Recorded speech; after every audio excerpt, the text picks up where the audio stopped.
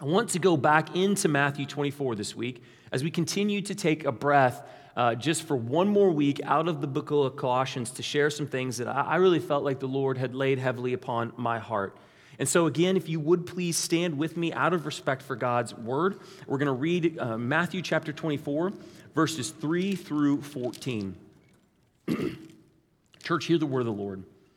As he, being Jesus, sat on the Mount of Olives, the disciples came to him privately, saying, "Tell us, when will these things be? And what will be the sign of your coming and of the close of the age?" And Jesus answered them, "See that no one leads you astray. For many will come in my name, saying that I am the Christ, and they will lead many astray. And you will hear of wars and rumors of wars. See that you are not alarmed, for this must take place, but the end is not yet. For nation will rise against nation, and kingdom against kingdom, and there will be famines and earthquakes in various places. All these are but the beginning of the birth pains. Then they will deliver you up to tribulation and put you to death, and you will be hated by all nations for my name's sake. And then many will fall away and betray one another and hate one another. And many false prophets will arise and lead many astray. And because lawlessness will be increased, the love of many will grow cold. But the one who endures to the end will be saved. And this gospel of the kingdom will be proclaimed throughout the whole world as a testimony to all nations, and then the end will come." Church, hear the word of the Lord. The word of the Lord stands forever. Father, we come now to you in this moment, and as we come to your word and we come to this place where we turn our attention to your word, we acknowledge that it is the authority of our lives, that you are the authority of our lives, and that you have revealed yourself to us and your will and your purposes in your word. And so as we look to it, Father, with all of the distractions of this world, all of the good things that so often become kind of the priority in our lives, Father, all of the challenges, all of the failures, all of the discouragements, all of the things we bring into this space, Lord, we offer those up to you right now. We ask and are reminded that you are continuing to work in those situations, but now we want to hear your voice to us. And so, Father, I pray your Spirit to speak through me, and that your Spirit would also work in the lives of each person in this space in exactly the way that he knows how, and only the way that he knows how. So, Lord, we cry out to you for that. We know we need you. We're dependent upon you for that. And we ask, Lord, that you would be present. And ultimately, as we've said so many times this morning already, we pray that you would be glorified and you would be exalted in all things. We ask all of this in the name of your Son, Jesus. Amen. Church, go ahead and have a seat. So last week, I wanted us to wrestle with this idea of really thinking about who is at the center of the gospel in our lives. Who is at the center of the gospel in our lives? And we talked about how it's really easy for us to fall into the temptation, even if we never intend it to be true. It's easy for us to fall into the temptation to start to begin to believe that we are at the center of all things related to the gospel, that the Lord somehow orbits around us. And what we said last week was, no, that's not the case at all, that he is at the center of all of it, that he is the most wonderful, exalted thing that could possibly be, and that we need to be very, very careful not to get too enthralled with our vision of our own awesomeness, right? But that we want to keep our eyes fixed upon him. And frankly, as we talked last week, and I said last week, I find more and more, that's not just a one-time decision for us, is it? To put Jesus and the Lord and the Father and the God and our God at the center of all things, but daily we have to constantly put him back there because our nature and our desire is to want to take that space. And so we must be watchful and we must be prayerful. And I wanted us to be wrestling not only with that, but also to truly see that everything that is happening around us isn't about us, but it's about his glory and his kingdom, and that as a result of that we can then trust in his sovereign hand to be moving history in exactly the direction and exactly the way that he wants to move it. Not just on a cosmic scale, but even within our own individual lives, placing us and putting us in very specific ways and places and leading us in the Word of God in very specific ways. We can trust His sovereign hand. I believe that as we wrestle with these things, the more that we believe them and the more we live in light of these things, the more boldness that we can have to run towards the events and the moments that happen in our world, trusting that the Holy Spirit is at work wherever God is moving, even if we don't get it, even if we don't understand it. Armed with this foundation, we read Matthew 24, and we read that we aren't to be alarmed because we trust His hand, that this stuff has to happen, that this is exactly what He intends to take place, that none of it is a surprise to Him, none of it takes Him by surprise, and none of it is out of His control. And we can also see in verse 14 that everything He does is meant to propel forward the testimony of the value and the validity and the proclamation of the good news that He came to give us and to reveal to us all the way to the ends of the earth. And He says in verse 14, it's when that happens, it's then that the end will come. This understanding is to do so much more in us than to just comfort us in the midst of difficult times. It's intended to beckon us to join Him in that work, to participate with Him in that work. Scripture calls it to be co-laborers, that we've been given the ministry of reconciliation. We're not to hunker down trying to live our lives with as much morality as possible, only to hope that we can just get to the end of days. But we are called to, by the power of the Spirit, jump into the currents of His moving history forward, as His moving His kingdom forward until the culmination of the end of the days, when Jesus returns. And it's interesting because as Jesus lays out all of these things and the signs of the ends, after He talks in verse 14 and through verse 31, He continues to give signs. So He talks about the abomination of desolation that would come and be into the temple. And He talks about the people of Israel fleeing to the mountains because of great times of trouble. He talks about terrible tribulation to the people of God, false Christs coming, the darkening of the sun and the moon, and then the final moment where the Son of Man would come in clouds with power and with glory. And after this, He then tells us, through His disciples, to pay attention to the signs, to be aware. Pay attention to the signs.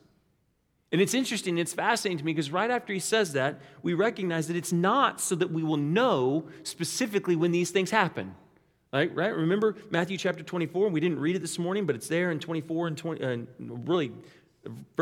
chapter 24, verse 36. He says this, "But concerning that day and hour, no one knows, not even the angels of heaven, nor the Son, but the Father only."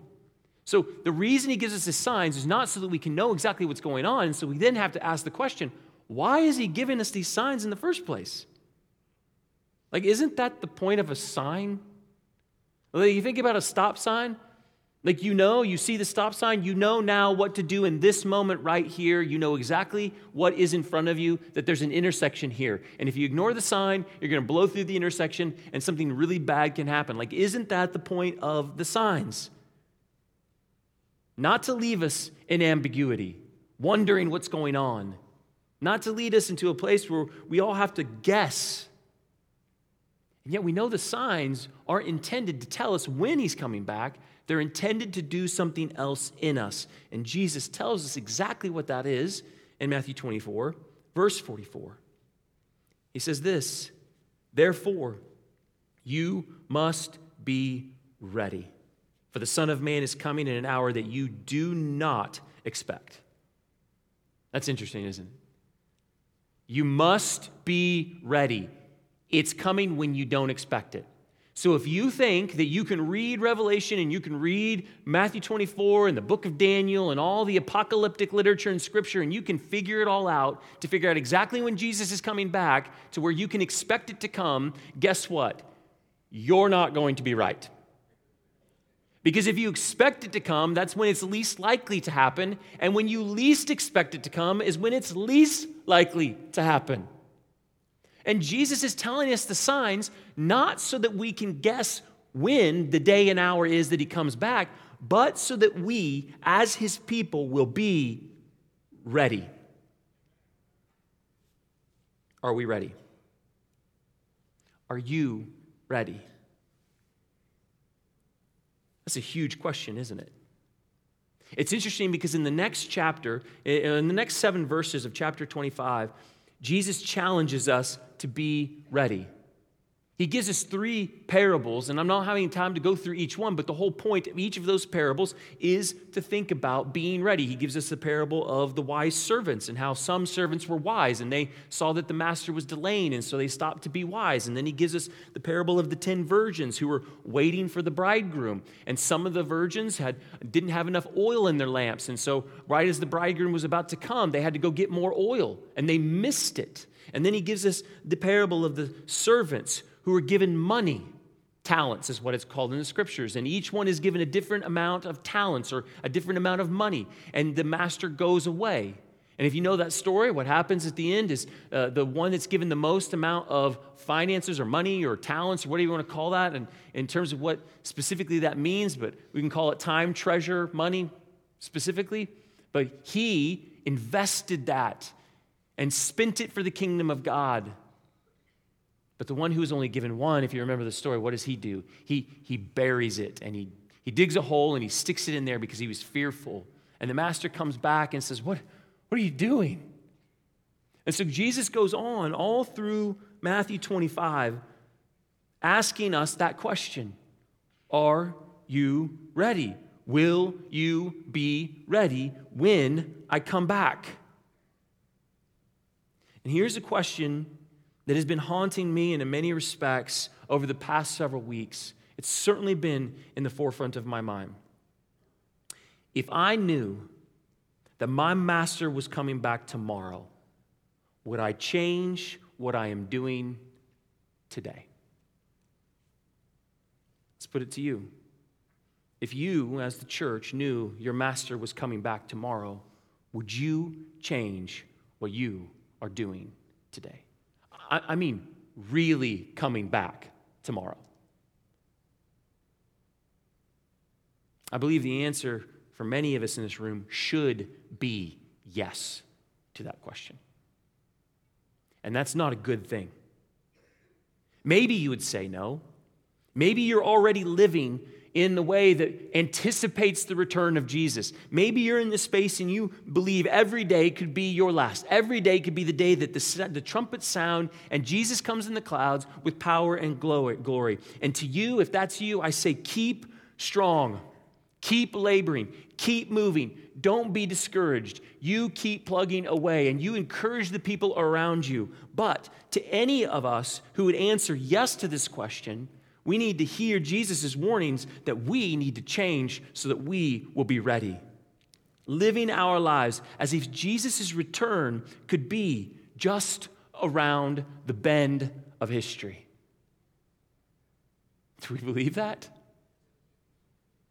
I pray that today we will begin to live our lives in light of that day. In light of that day. Most believers that I talk to rarely talk about the coming of Christ. We're rarely thinking about the day of the Lord. We're rarely thinking about eternity. We're rarely thinking about the glories of eternity. And I don't think that most of us intend to purposely ignore his return or to not think about it. I think it just feels distant, doesn't it? It feels distant to us when we're dealing with kids in the bathroom who are sick, or when our garage door breaks down like ours did this week. Or when you've got deadlines that are pressing you. Or when you're planning your vacation to the beach. It's just easy to start to believe that his return is going to be distant. Yet we have been given so much to utilize for his kingdom and for his glory. And what if tomorrow never comes? What if tomorrow never comes? I don't say this to try to make us feel guilty. Nor should any changes in us be driven out of fear. But Jesus makes a very clear point to us in Matthew 24 and Matthew 25. To live as if the coming day is right around the corner. And maybe it's not even the return of Christ. Maybe you'll meet him because your life ends in this world. In fact, the point is that we as Christians should live as if we're already dead to this world. This is the point, the whole point of the second longest teaching that Jesus gives us in his what's called the Olivet Discourse in Matthew 24 and Matthew 25. Not to alarm us or freak us out, or to get us to argue about the end times and what the beast means and what the pregnant woman means in Revelation. Some of you have no idea what I'm talking about. You can talk to me later. But he didn't do all this so that we would argue among each other about what all these things is. He gave us these things to encourage us that his sovereign hand is doing exactly what it intends to do. And encourage us not only to see that, but also call us as his people to readiness. Because Jesus could come back today. He could come back tomorrow. He could come back before I'm done with this sermon. I don't know why you're saying that. That was not what I intended, but apparently we all hope Jesus comes back before I'm done with this sermon. And this is all hard for us. But I hope that we grow in our awareness of the times so that we can be faithful. Ephesians chapter 5:16 gives us this admonition that we are to be making the best use of time because the days are evil. Aren't they? Can we feel that? I want him to not just find me to be a more moral Christian. I don't want Jesus to just find me knowing more about the Bible. I want him to find me making the best use of my time. Not to just kind of hit the lowest bar that I can hit to get into heaven, but to make the best use of my time. I want to hear him say what he says in Matthew 25, verse 21. Well done, good and faithful servant. You have been faithful over a little, so I will set you over much. Enter into the joy of your master. That's what I want to hear him say. And you say, man, like, how self-serving, Darren, to care about that he's going to set you over much and all that stuff. And maybe it does feel self-serving, but I truly believe personally that eternity is real. And I believe that in eternity we will have a new earth, and I will believe we will be given new bodies, and I will believe the reward in which we have in that place is determined by what we do for the glory of God here and now. That's important, isn't it? And we don't think much about that.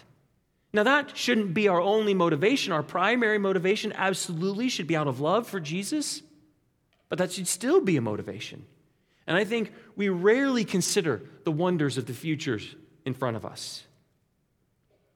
And the temptation for us is to just go on eating and drinking as they did in the days of Noah, never being mindful of the days ahead. Paul puts it this way in 1 Thessalonians chapter 5, verses 4 through 6. He's talking to Christians, you're not in darkness, brothers. For that day, the day Jesus will come back to surprise you like a thief. For you are children of light, children of the day. We are not of the night or of the darkness. So then, let us not sleep as others do, but let us keep awake and be sober. Church, keep awake and be sober. Be mindful. Be alert. Be attentive. We have been told what is going on. So walk like we know what is going on. Act like we know what is going on. Walk in light of the revelation that Jesus has given to us, that he could return at any moment. If we aren't living in light of that day, then we need to stop sleeping and we need to wake up. We need to wake up. So what does that practically look like for us? First, I believe it means we need to repent. We need to turn away from the things of darkness. We need to turn away from the ways in which we would have acted and lived as if we didn't know what was happening. This is exactly what Paul says in Romans chapter 13, verse 12. He says, the night is far gone and the day is at hand. So then, let us cast off the works of darkness and put on the armor of light. Let us walk properly as in the daytime, not in orgies and drunkenness, not in sexual immorality and sensuality, not in quarreling and jealousy. Now, here's the thing. Don't hear this and say, well, there were no orgies in my week last week, so I'm good. This isn't intended to be an exhausted list. This isn't intended to help us to see that we are not to be a people who walk in darkness, giving way to the pleasures of this world, living as if this world is what matters most. And so you say, well, I don't do that, but what about quarreling? Are we wasting our time with quarreling and jealousy and covetousness and pleasure and entertainment and social media and Netflix and Instagram and da-da-da-da-da? We could go on and on and on. Are we walking as if we are in darkness, brothers and sisters? We know what's at hand. And we're to be putting on Jesus and the armor of light, something we're going to talk about next week as we jump back into Colossians. Interesting that God worked it out that way. We didn't plan it that way. This is just the way it happened. But the idea here is this: stop playing around as if we aren't fully aware of what is coming. Jesus is coming back, and this time he's coming back in wrath.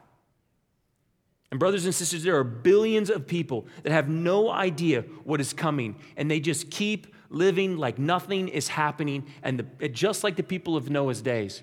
They kept on living in darkness, living in their sins until the day started to rain.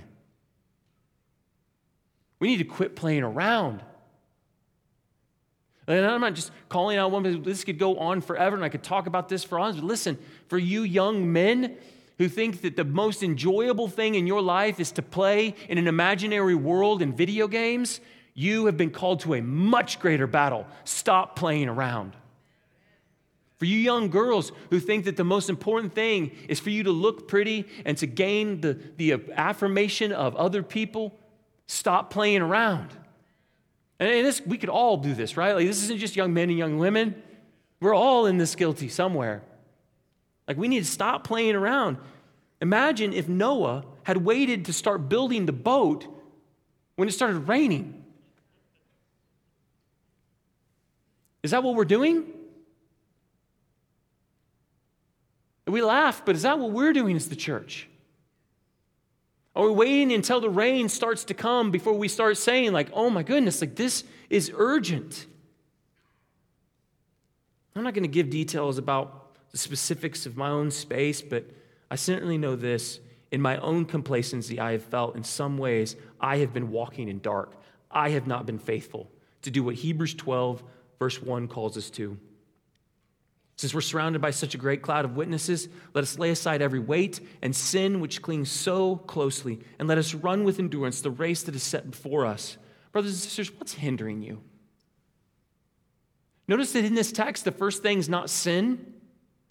Like, we love to pick out those things, but what hinders you? What's the weight upon you that distracts you from answering the call that God has put upon your life to step in and actually engage? What's the weight? Some of those things may be good, but if they're taking priority, then they're bad. What's the sin that clings so closely to you? Are you seeking to go and take that to the altar and kill it? Because you understand the days in which we live, because you understand that Jesus may come back again, like, we need to repent of these things. If we are to wake up, we have to be willing to acknowledge our own failures and turn from them and throw off the weights and throw off the sin, the things that keep us asleep, the distractions of our lives and the distractions of our worlds. We need to repent, brothers and sisters. We need to wake up. Not only do we need to repent, but we need to love. Love God with all your heart, all your soul, and all your mind, and love your neighbor as yourself. Love God, love people. It's interesting in Matthew chapter 25, at the picture that Jesus gives us of the judgment, When Jesus is separating the sheep, which are his people, from the goats, there's this moment where the goats, the people that are not his, look to Jesus and say, well, wait, what's going on? We did this and we did this and we did this.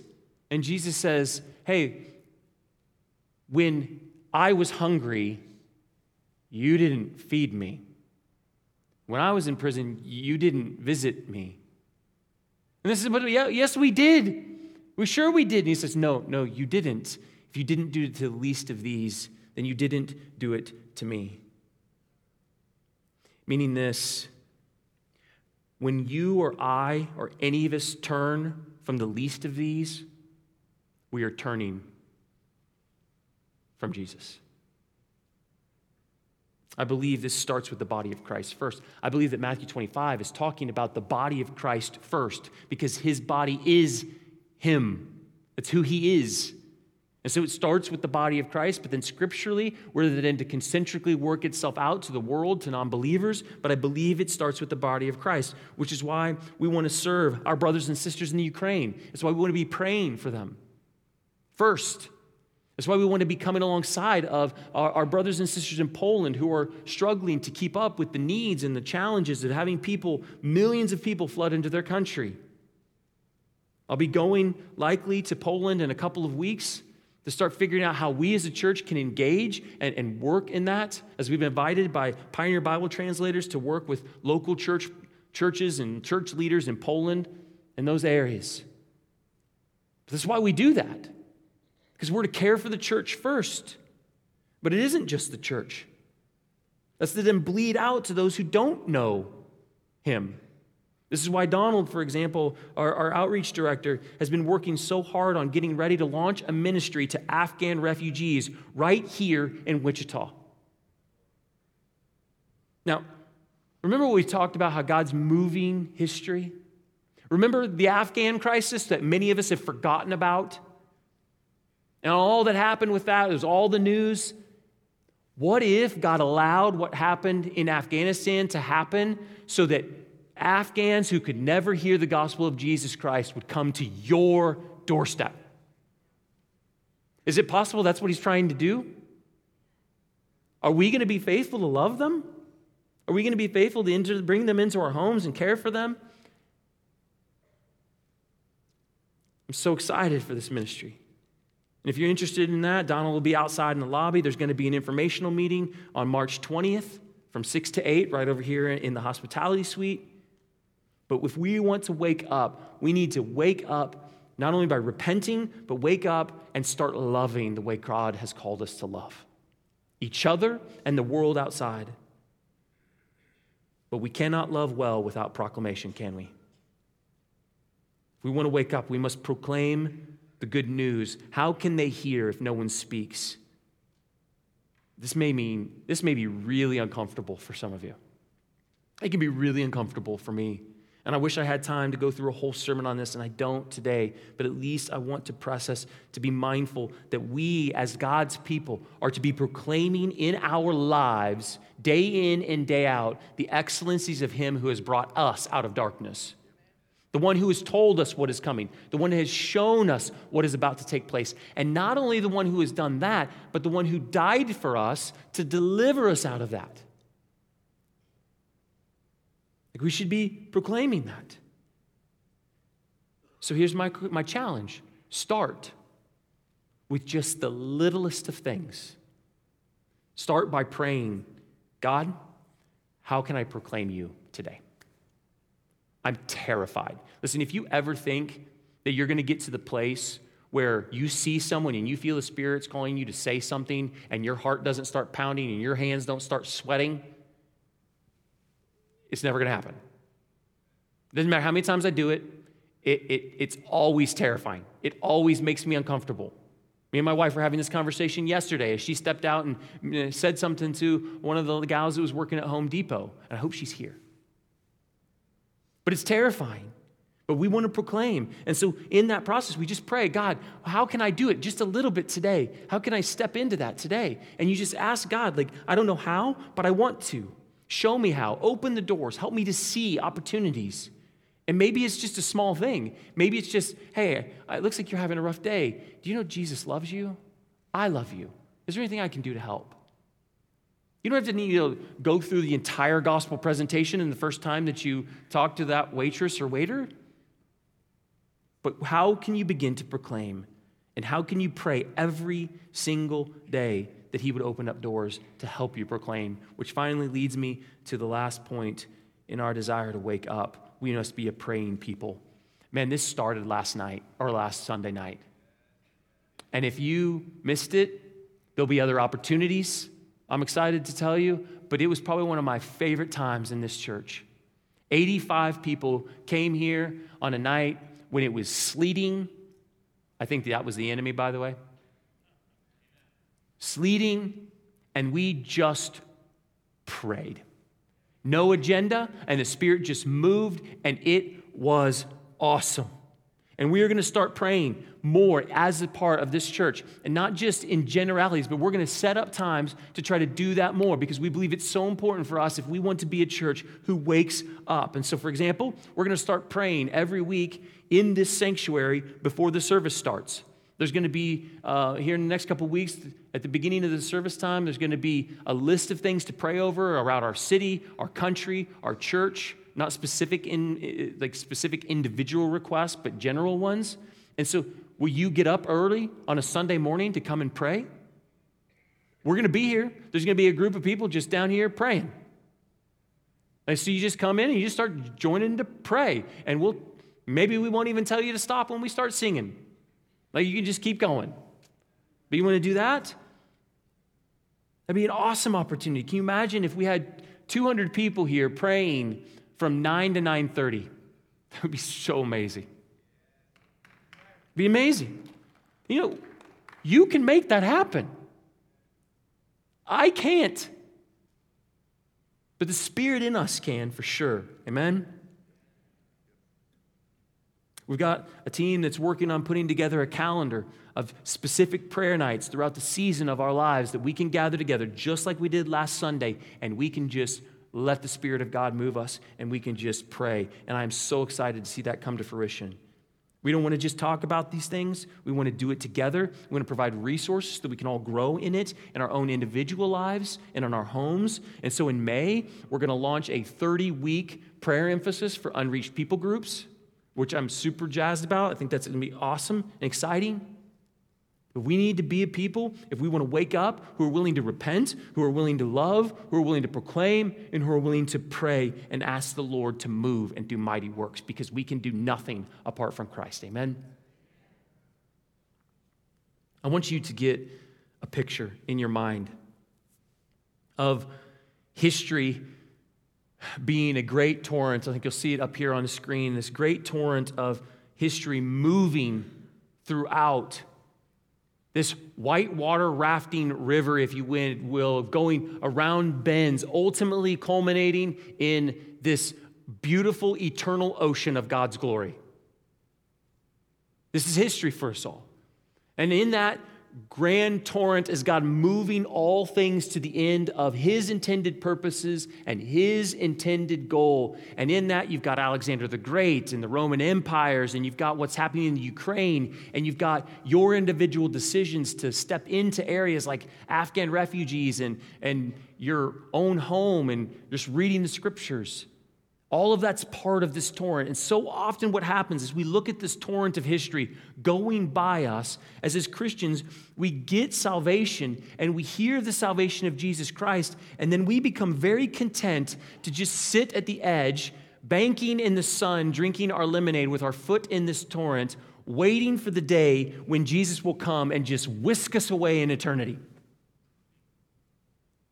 And so that's what we do. We're just like, okay, we're just going to do this, and we're going to just read our Bibles, and we're going to hunker in, and we're going to try to kind of protect ourselves and say that, brothers and sisters, this is not the life that God has called you to. It's not the life that God has called me to or any of us to. You know what he's called us to? He has called us to jump into the river of God's sovereign movement of history for his glory, for his sake, and for the proclamation of his good name and gospel. We are to jump into the raft of the Holy Spirit. You love my raft? but you're never going to forget it, right? And maybe this analogy is not perfect, but nonetheless, like, I think it helps us get to see, like, we are to jump into the raft of the Holy Spirit. And he has called us into that. Not that we're the ones carrying us down that river, but we're riding the movement of the Spirit of God. But he has called us to work our muscles as we row the raft, as we pray, and as we labor with one another. I don't know if any of all have been whitewater rafting, but there is a bond that happens when you're in that space. Like where you're going down that river and you're all having to go like right, left. I've actually never been whitewater rafting. I've just talked to people who've done it. But I hear that that's what happens. Like, this is what God has called us into, right? Like, by the Spirit of God, let's get together in the raft and let's let him carry us down this river. And we never know what's coming around the bend. But we know that every time we reach a bend, when we get to the other side, it's possible that Jesus will return. We never know when we're going to come around that bend and enter into the beautiful ocean of eternity and just like put our oars down and be like, this is amazing. That's what they're all doing. They're raising their hands in like excitement. That's the best I could do for that picture. But this is the point of us. We are to be driving down the course of history with Jesus and with the Lord as he's moving things together for his name and his glory, even if it means we die doing it, brothers and sisters. Which leads me to the final point that I want us to ponder. Death's not the end. Death is not the end. Newsflash, death is coming for every single one of us in this room. Every one of us is going to face death. And when we face death, we will then face Jesus.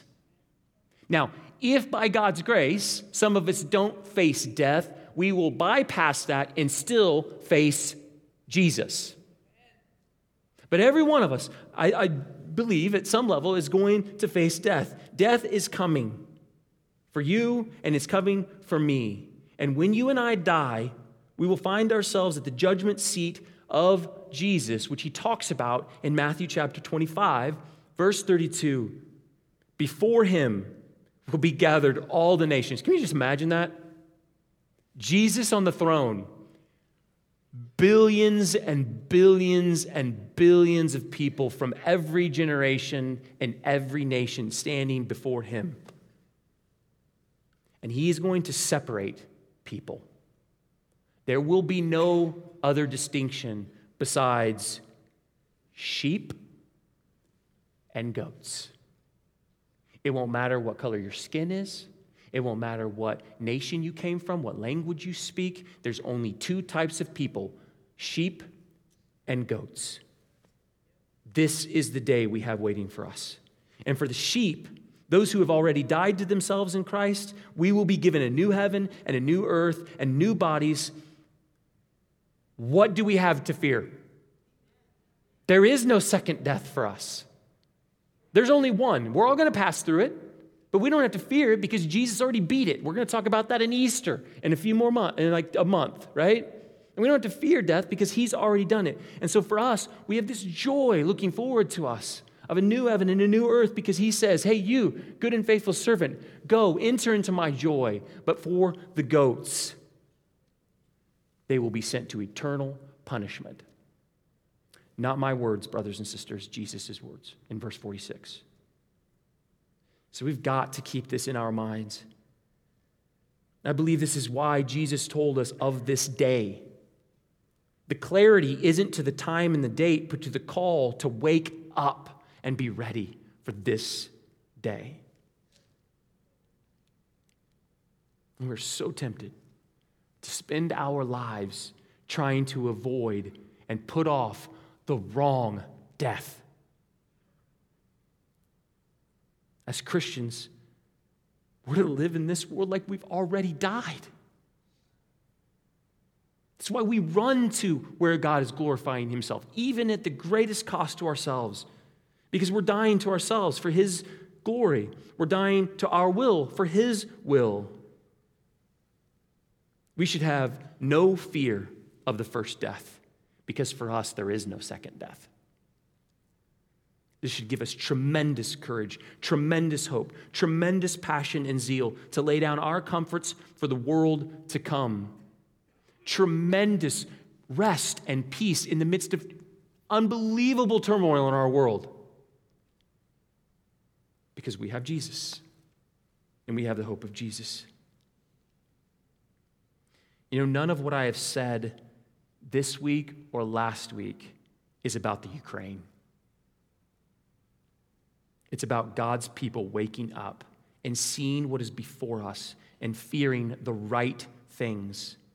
It's about a call to arms, not a call to comfort, as we hope and pray that we can turn a page as a church and as families and individuals to seek being just a little more sober-minded, a little bit more faithful to the ends of what God has called us to. That's what it's about.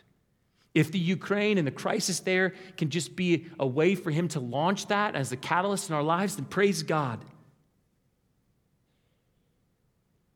It's about those who have yet to give themselves to Christ, to see that death in this world, that's not their problem.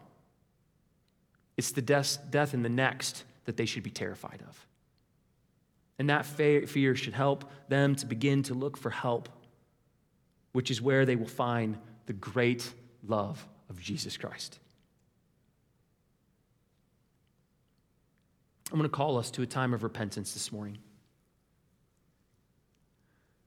My goal is not to try to make anybody in this room feel like they're not doing enough.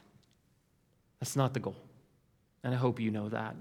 The goal is to help us all, including myself, to catch a vision for a more abundantly God-glorifying, God-honoring, God-centered, and zealous life that is generated from a deeper love of God and a greater picture of the days in which we are living.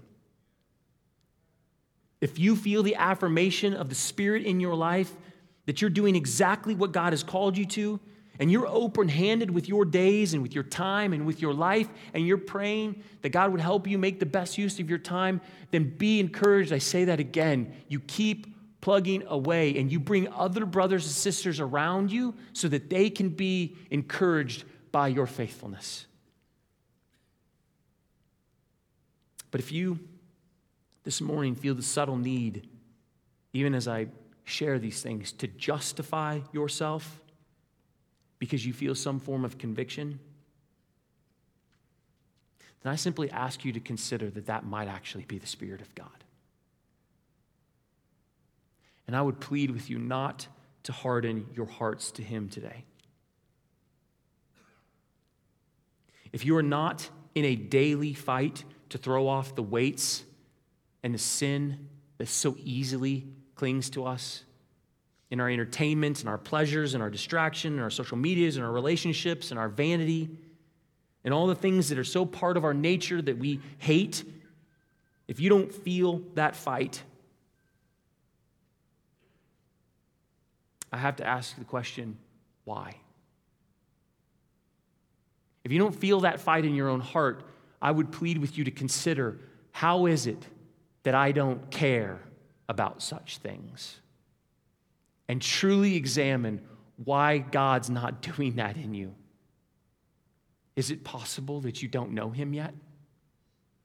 And if you do fight that fight, and you know that it's there, then brothers and sisters, I just simply say, repent, confess it, and you know what you'll find? The arms of Jesus. He'll say, I know. Come, follow me. Like, you're still righteous in my eyes. What a glorious promise we have in that. But I also feel compelled to proclaim that if you've not placed your faith in Jesus, then death, and I don't mean your first death, I mean real death, is waiting for you. And you may gain this world only to have your soul turned away at the judgment seat of Jesus to eternal punishment. I just want you to know that world will not be like this world. The best metaphor Jesus could give us for that world is fire. It's the best metaphor he could give us. And I would just plead with you to see that the very judge that is in that seat that Matthew chapter 25 speaks of is the same judge that stepped out of that seat to pay your debt so you could become his son and daughter, that you could become his sheep, so that you could be given the inheritance of the kingdom. And all you need to do is see your sin and that there's nothing you can do about it. There's no effort you can make. There's nothing you can do to make yourself right in the eyes of God, and cast your faith upon Jesus. And he says that he will save.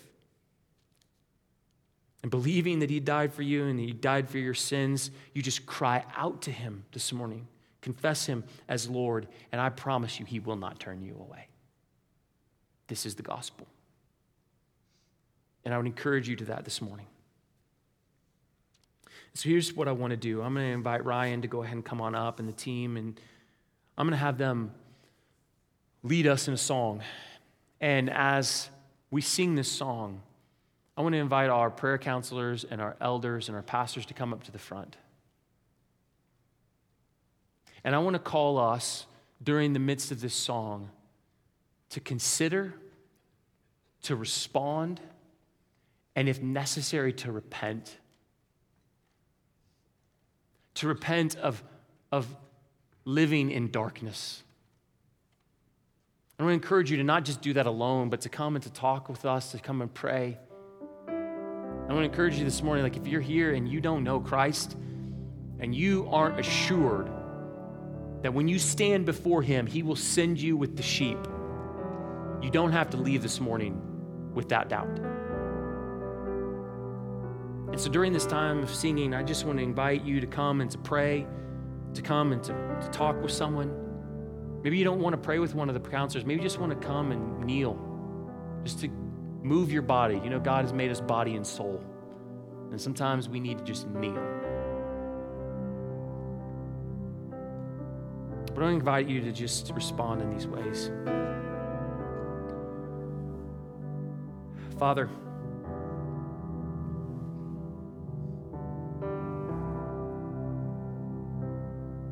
I know that sometimes when we share messages like this, it can feel like a discouragement in ways, but it's not. And I pray that your Spirit would actually encourage your people, that we would get excited for what you've called us into, that we wouldn't love the times of sleep more than we love the times of being awake and waiting with anticipation for your return. I pray, Father, that you would help us by your Spirit to repent of anything that is in our lives that is a hindrance or a sin that would keep us from running the race you've set before us.